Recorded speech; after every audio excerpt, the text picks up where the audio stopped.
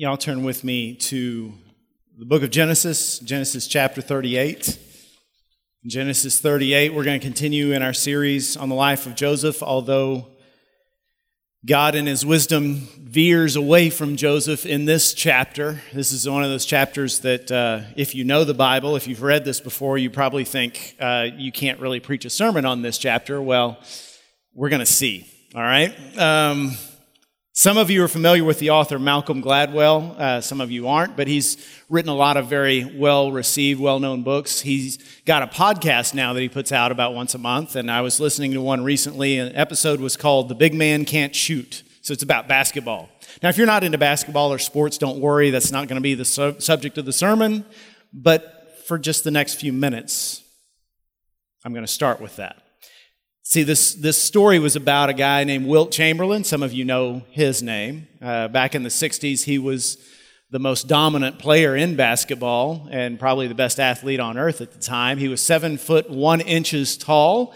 I don't know what that's like, but not only was he a big man, but unlike most big men, he was actually very graceful. He had a lot of athletic ability. He was dominant on the court. He could literally jump from the free throw line and dunk the ball. I mean, this is how agile he was.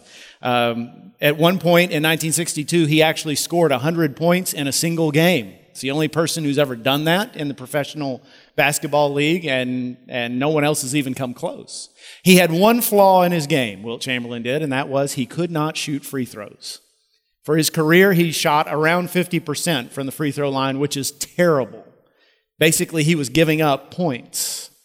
Not only that, but in a close game, when it got late into the game, he cost his team because the other team just would foul him on purpose, knowing that he would make 1 out of 2 and they could catch up. He was a liability to his team with his free throw shooting. Now, one year, Wilt Chamberlain actually shot well from the free throw line. That was in 1962 when he changed his strategy entirely.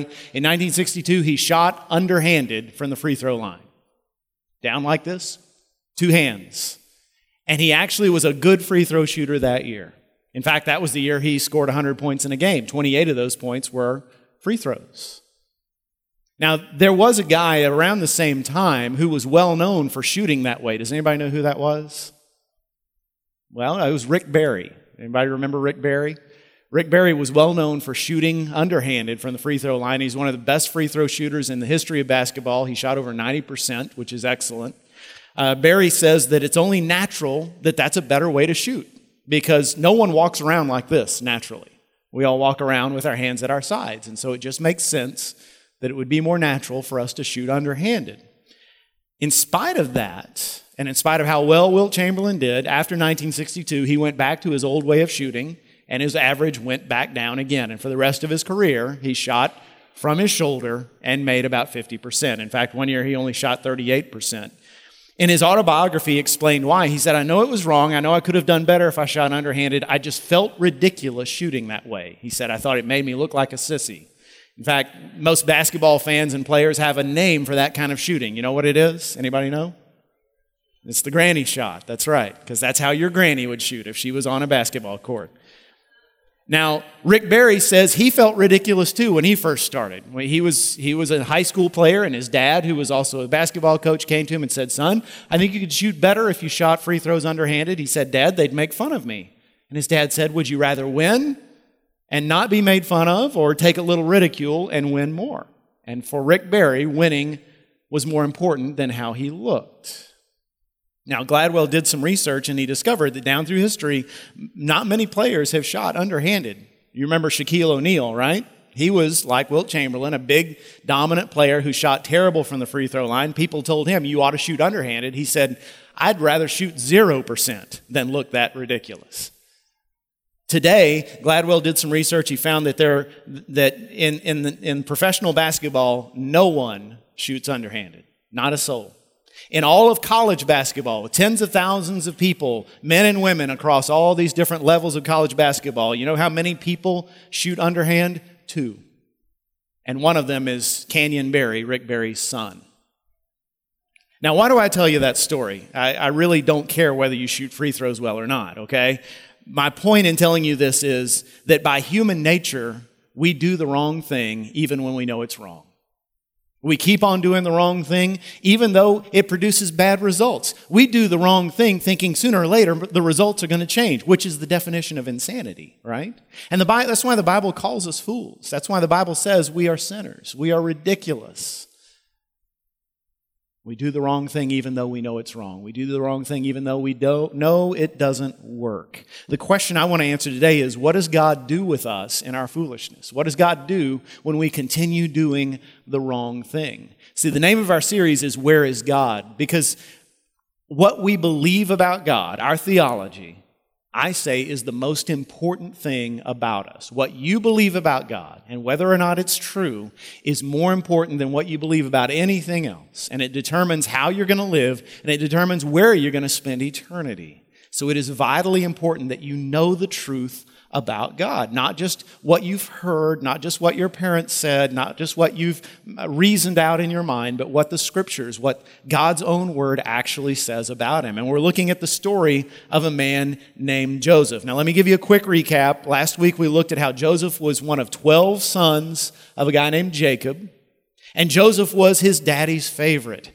Joseph got from his dad the amazing Technicolor Dreamcoat while his brothers just had Dickies overalls, right? And his brothers hated him. And they decided one day to kill him. And then one of the brothers stood up, his name was Judah, and said, I've got an idea. Let's not kill him. Let's get rid of our brother and make a profit at the same time. See, two good things instead of one. And so they sold their brother into slavery. That was Judah's idea. Judah sold his own brother and then lied to his father about it. They took goat's blood and splashed it on that coat of many colors. They gave it to their dad, let him assume that his son had been mauled by a tiger or a lion or a bear. Oh my. But they left their father brokenhearted and bereft. And then Judah goes on. Chapter 38 is a little more of his story. And you see how much time is passing. Verse 1, chapter 38, verse 1. At that time, Judah left his brothers and went down to stay with a man of Adullam named Hira. There Judah met the daughter of a Canaanite man named Shua. He married her and made love to her. She became pregnant and gave birth to a son who was named She conceived again and gave birth to a son and named him Onan. She gave birth to still another son and named him Shelah. It was at Kizah that she gave birth to him. Judah got a wife for his firstborn, and her name was Tamar.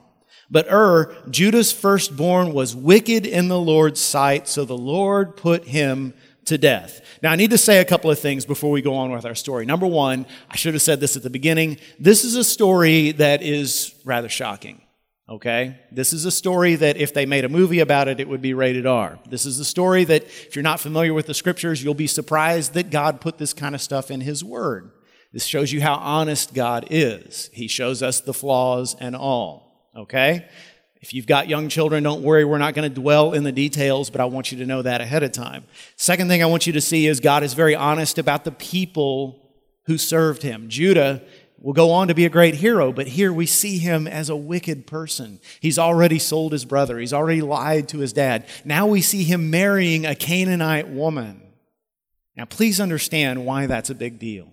The Canaanites were the people who dwelt in the land where Jacob lived and his sons. The Canaanites were a barbaric people. They were pagans who worshiped a god who was cruel, who was barbaric, who demanded things like infant sacrifice. People would sacrifice their own children to this god, ritual prostitution. These people were so evil that 400 years later, when God's people came into the promised land, God said, don't just defeat them, wipe them out. They deserve my judgment, okay? That gives a lot of people trouble today, but God is God and He knows these were evil people.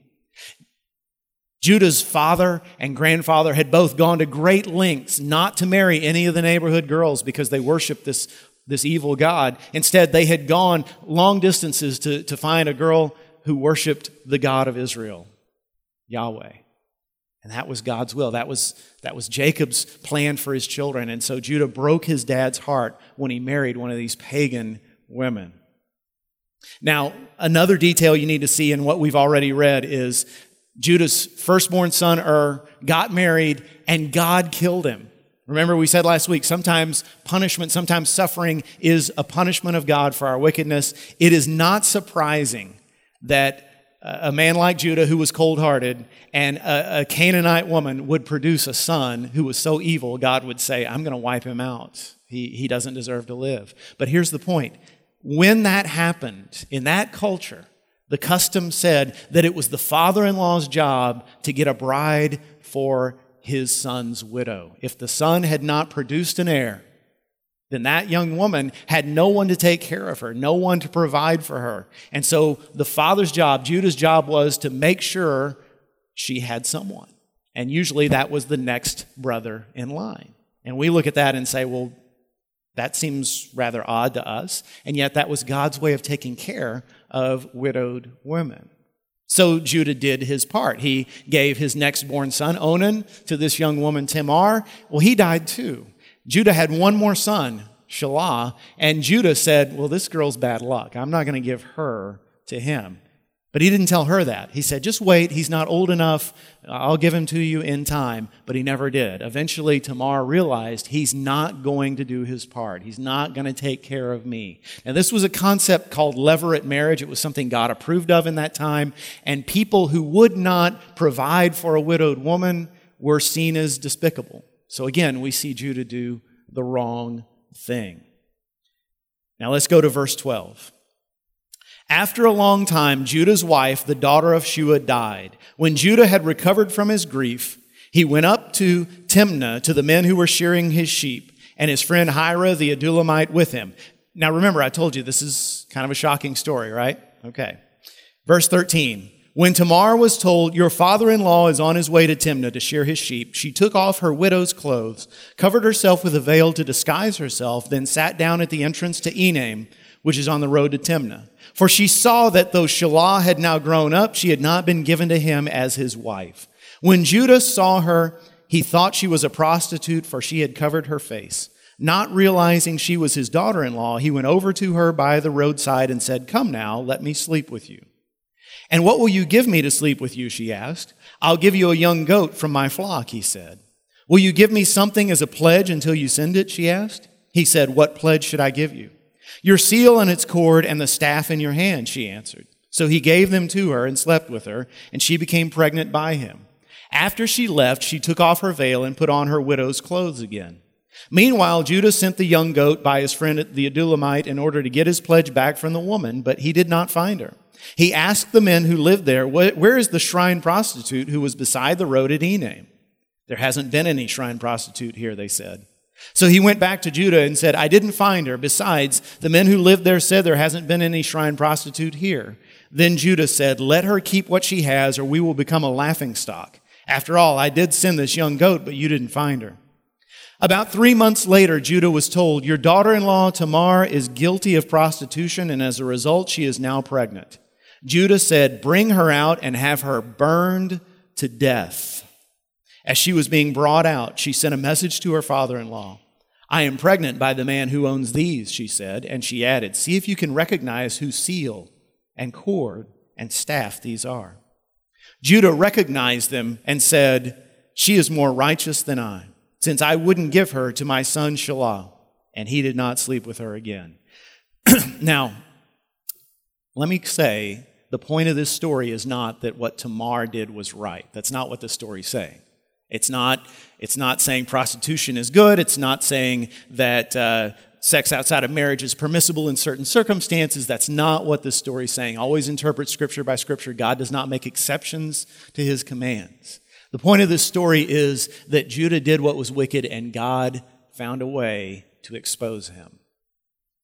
God found a way to expose him. Okay? Now, before you condemn Tamar too much, remember, she was without recourse. She had no way of earning a living. She had no way of providing for herself, especially when she got to be an older woman. And so she did what she thought she had to do, although it was sinful, although it was wrong. On the other hand, Judah held all the cards. He was a man in a society where men had a dominant place. He could have done anything he wanted to. And in fact, notice how shrewd this young woman is. She waits until the last possible moment.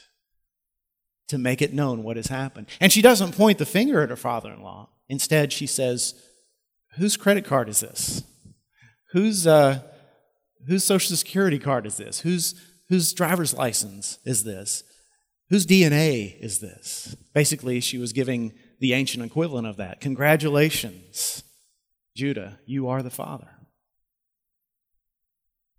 And to his credit, this cold-hearted man who would sell out his brother, who would lie to his father, who would marry a woman who worshiped an evil, barbaric god, who would refuse to take care of his daughter-in-law. To his credit, all of a sudden he changes. This is a man who, in that culture, in that time, when this happened, he could have gone straight over to her house and strangled her with his own two hands. He could have stood up and said, listen, she tricked me. I'm the victim here. Everyone would have been on his side.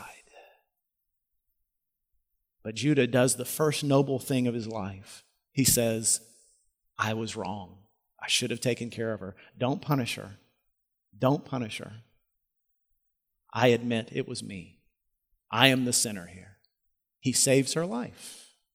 Now, what can account for this radical change? 5 minutes before, he was willing to put her to death. In fact, not just put her to death, but have her burned. In those days, stoning was how you executed people. He wanted her burned. Here was a man who was evil on the inside, but wanted to be moral policeman on the outside. Does that sound familiar? And now, all of a sudden, he does a 180 and has changed. Now, all of a sudden, he is standing up for what is right. Now he is standing up for the marginalized. What accounts for that? Only one thing, and this is the point of the message. There is a God in the world whose full-time occupation is the transformation of human beings. That's the point of this story.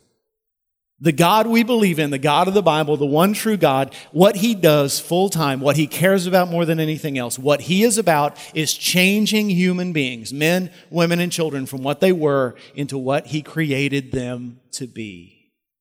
That's what we call salvation. That's what God is about. That's what He does. And it's all through the Scriptures, not just the New Testament, but also the Old. Think about the first story in the Bible, the story of Adam and Eve. Eve commits the first sin in humankind. Because of that first sin, the curse comes into the world. And she doesn't even have a name at that point. She's just woman. God gives her a name. After that, through Adam, He gives her the name Eve, which means mother of the living. He gives her a redemptive name. You're not the first sinner, you're the first mother. Think about Abram. Abram is a man in his later years who doesn't have children yet and feels disgraced because of it. God changes his name to Abraham, which means father of many.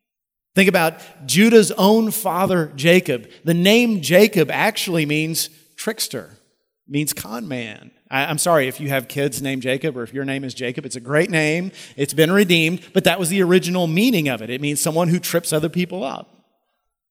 God gave him a new name after He met him at Peniel and they had a little wrestling match. He gave him the name Israel, the God wrestler, the guy who's not afraid to contend with me. And all through the Bible we see it. We see Moses, this 80-year-old man with a murder rap who becomes a courageous hero, a deliverer who stands in the face of the most powerful man on earth and says, let my people go. He takes Deborah, an ordinary housewife, and turns her into a warrior and a prophetess. He takes a shepherd boy and turns him into Israel's greatest king. He takes a virgin girl and makes her the mother of the Messiah. He takes a demon-possessed woman and makes her the first eyewitness of the resurrection of Jesus Christ. He takes a loudmouth fisherman and turns him into the leader of the greatest movement in human history. He takes a terrorist who hated Christians and turns him into Christianity's greatest missionary. That's what He does. A few years ago, it became popular in larger churches to have what they called cardboard testimonies. Perhaps you've seen this. Perhaps you've been a part of this or seen it online. I've watched several videos of this, and the way it goes is they'll play a song, and members will walk out one by one with a piece of cardboard in their hand, and on one side of the cardboard will be a one-sentence testimony of who they were, and then they'll flip it over. On the other side, it will say who they are now because of God's grace. And so, for instance, a woman will come out and hold up a sign that says, addicted to meth, and she'll flip it over and it says, set free by the power of God. A big, intimidating guy comes out and holds up his sign and it says, thought Christian men were weak, now I am one. One woman came out and her sign simply said lukewarm, and she flipped it over and it said on fire. And it makes me think, what would my sign say? What would your sign say? Think about it. If you had to give a testimony of what God has done in your life, and you had to put it in one sentence on one sheet of paper, what would it say? What would it say? That's your assignment. Before today's over, come up with your cardboard testimony, your one-sentence testimony, and share it with at least one other person. And I got to tell you, that's not an easy thing to do, especially if you've been a Christian a long time, especially if you got saved at a young age. I was 9 when I accepted Christ as my Lord and Savior. My parents and grandparents were all Christians. I'd been in church basically every time the doors were open all of my life. I did not have one of those dramatic testimonies at 9 years old. Believe it or not, I hadn't fathered any illegitimate children. I hadn't been in a street gang. I hadn't killed anybody. You wouldn't make a movie out of my testimony. And so for people like us, what we have to ask is not just, how did I get saved? But how has God changed me since I came into His family? What difference has Christ made in my life? And as I thought about it and prayed about it, I came up with 2 different ideas for my own testimony, just as a word from me. On one hand, I could hold up a sign that would say, I used to want to make a name for myself. Now I want to make His name famous. Another one I could do, I could hold up a sign that would say, typical self-centered male, now learning to love others. Both of those things are true. But if you notice the way I worded those, both of those things are still works in progress. God's not through. I'm not through being changed. And in fact, there's a lot of other areas God still has to work in my life. And if you ask me 10 years from now, I may have a totally different cardboard testimony. I may have something else that God has delivered me from at that point. And that's part of the point. What is God doing in your life? Again, think of it. What would you say is your one-sentence testimony, your cardboard testimony? Share it with one other person. And when you share it with that person, if they know you well enough, they better be able to say, yeah, I can see that. Because if they can't, then that means you're fooling yourself. If God really has changed you, it is evident to others. And one more thing before we get back to Judah's life. Notice how God changed Judah. He didn't send him an engraved invitation from heaven that said, come talk to me and I'll show you how to have your best life now. He didn't say that. No, instead, He confronted Judah's sin. He embarrassed him publicly. He brought pain and shame into his life for a purpose. See, sometimes when we won't confront our own sin, God has to do it for us, and it's painful. And God loves His children enough that, like any other good parent, He would rather see His children suffer in the short term so they can experience redemption in the long term. And I think the message for each of us is, confront your sin now so God doesn't have to do it for you. Come to Him now and be honest about where you're struggling, the wrong things that you do now, so He doesn't have to discipline you. He doesn't have to force you to confront your sin. Where is God when we fail? He is there. He is with us, and He is working to transform us. Where is God when we're shooting free throws overhand, when we don't have any business doing that? He's doing what He has to do to show us a different way. He's giving us the power to change, and He's giving us the mercy and the grace to be forgiven. Now, how do we know that Judah really had changed? I mean, after all, somebody could say, hey, maybe Judah just decided not to execute his daughter-in-law because he realized, well, she's carrying my own children and I want them to survive. Yes, notice I said children. They were twin boys, as you find out if you read the rest of chapter 38. Maybe this was just preservation of his family line, right? No, not exactly. I'm going to jump ahead in the story. I'm going to spoil the whole story. It's okay. It's still going to be a good story. Chapter 44, we find out that Joseph, the brother who's been sold into slavery, is now the prime minister of Egypt. And in the coming weeks, we'll find out how that happened. Joseph is now prime minister of Egypt. Meanwhile, a famine has hit the ancient Near East. The people of God, Judah and his brothers and his dad, are starving. And Jacob, Judah's dad, says to his boys, y'all go to Egypt. You didn't know they said y'all back then, but they did. Y'all go to Egypt and get food. He sends all of his sons except one. The only son that didn't go was Benjamin. Why didn't Benjamin go? Because now that Joseph is presumed dead, Benjamin is now his daddy's new favorite. Benjamin stays home. The other brothers go. The 10 brothers go. And Judah goes to the land of Egypt and stands in front of a man he doesn't know is his long-lost brother Joseph and says, please give us food. And Joseph recognizes his brothers and wants to punish them, and so he says, I won't give you any food until you bring your little brother back with you. And they go back home, and they fetch Benjamin, and they bring him back, and there's a long series of circumstances we'll talk about later, but Joseph has Benjamin arrested, and he says, I'm going to hold your brother. The rest of you can go home with your grain. Everything's fine. I'm going to keep your brother forever for what he has done.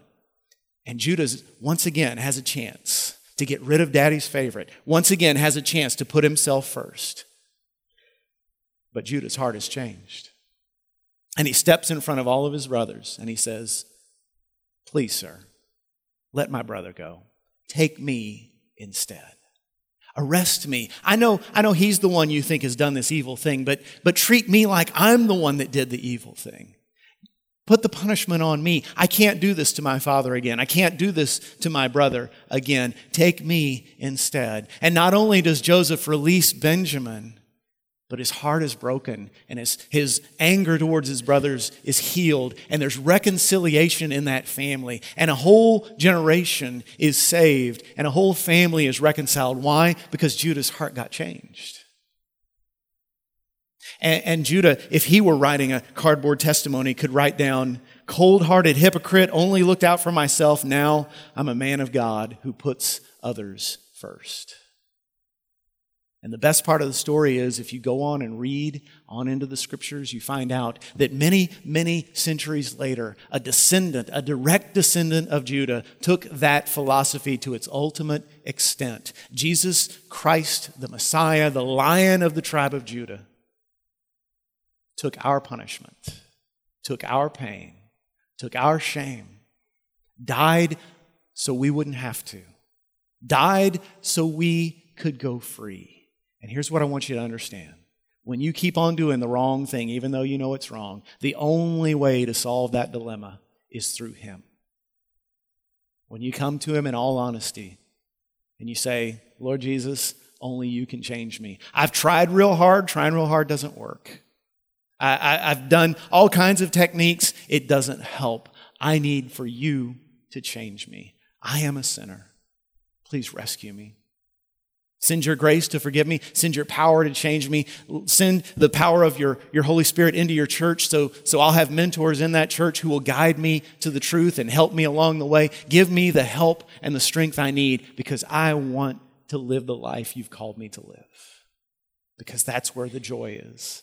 That's where the freedom is. Only He can transform us.